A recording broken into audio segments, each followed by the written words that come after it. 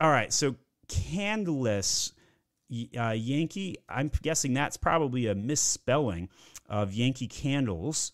And that might be kind of an interesting thing. So if we do this, is there exact match for this on the search results? There is not. I'm pretty sure that's a misspelling.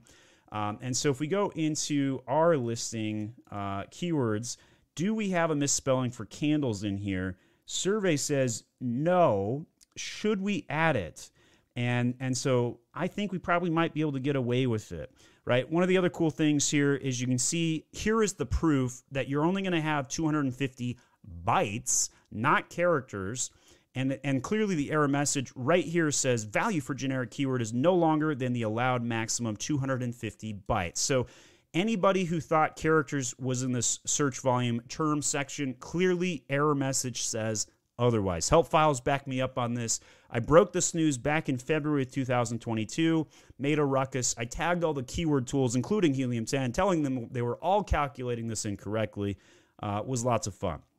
So what we're going to do is we're going to look at this and say, hey, what should we cut out? What is maybe not so important? I'm going to just kind of cut the word Juliet. I'm going to look for other things that I might want to cut. So something I focused on in the past was witchy, but the keyword data just never really improved, so I'm going to ditch that. So I made room in there for that. Now, Yankee is technically a trademark term. I run a little bit of a risk by including it. However, Yankee itself, as it's not connected to the candles, we're doing a misspelling next to it. I think I can get away with that, and I like to just get right up to that edge of the layer when I do tests on my own products to show you what happens if something goes wrong, and then I'll do another video to show how I get it fixed. So I take some risks, mostly because I don't make money on these products, or at least I do, but I don't do it to make money. I do it to show and tell and to demonstrate more than anything, and I focus on the agency mostly. So there's an example. We ran Magnet. We said, hey, this might be an important keyword. Magnet's going to show us keywords that are not necessarily on my radar for other things. Now, there is Yankee Candles right there, 25,000 search. And as we scroll down, we can see positive energy gifts and other things. We might want to go ahead and now sort this by search volume to see what else might come up here that might be relevant. So we got crystals, fall decor, housewarming gifts. Housewarming gifts is not an angle that I have chased at all. So this is a keyword that I think we might want to check here. Housewarming gifts, new home.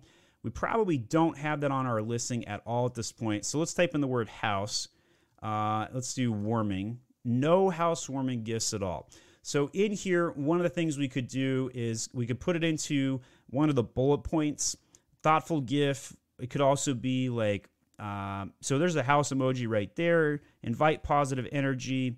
Approach to clear space. So somewhere in here, we could probably fill it in. So purifies the environment.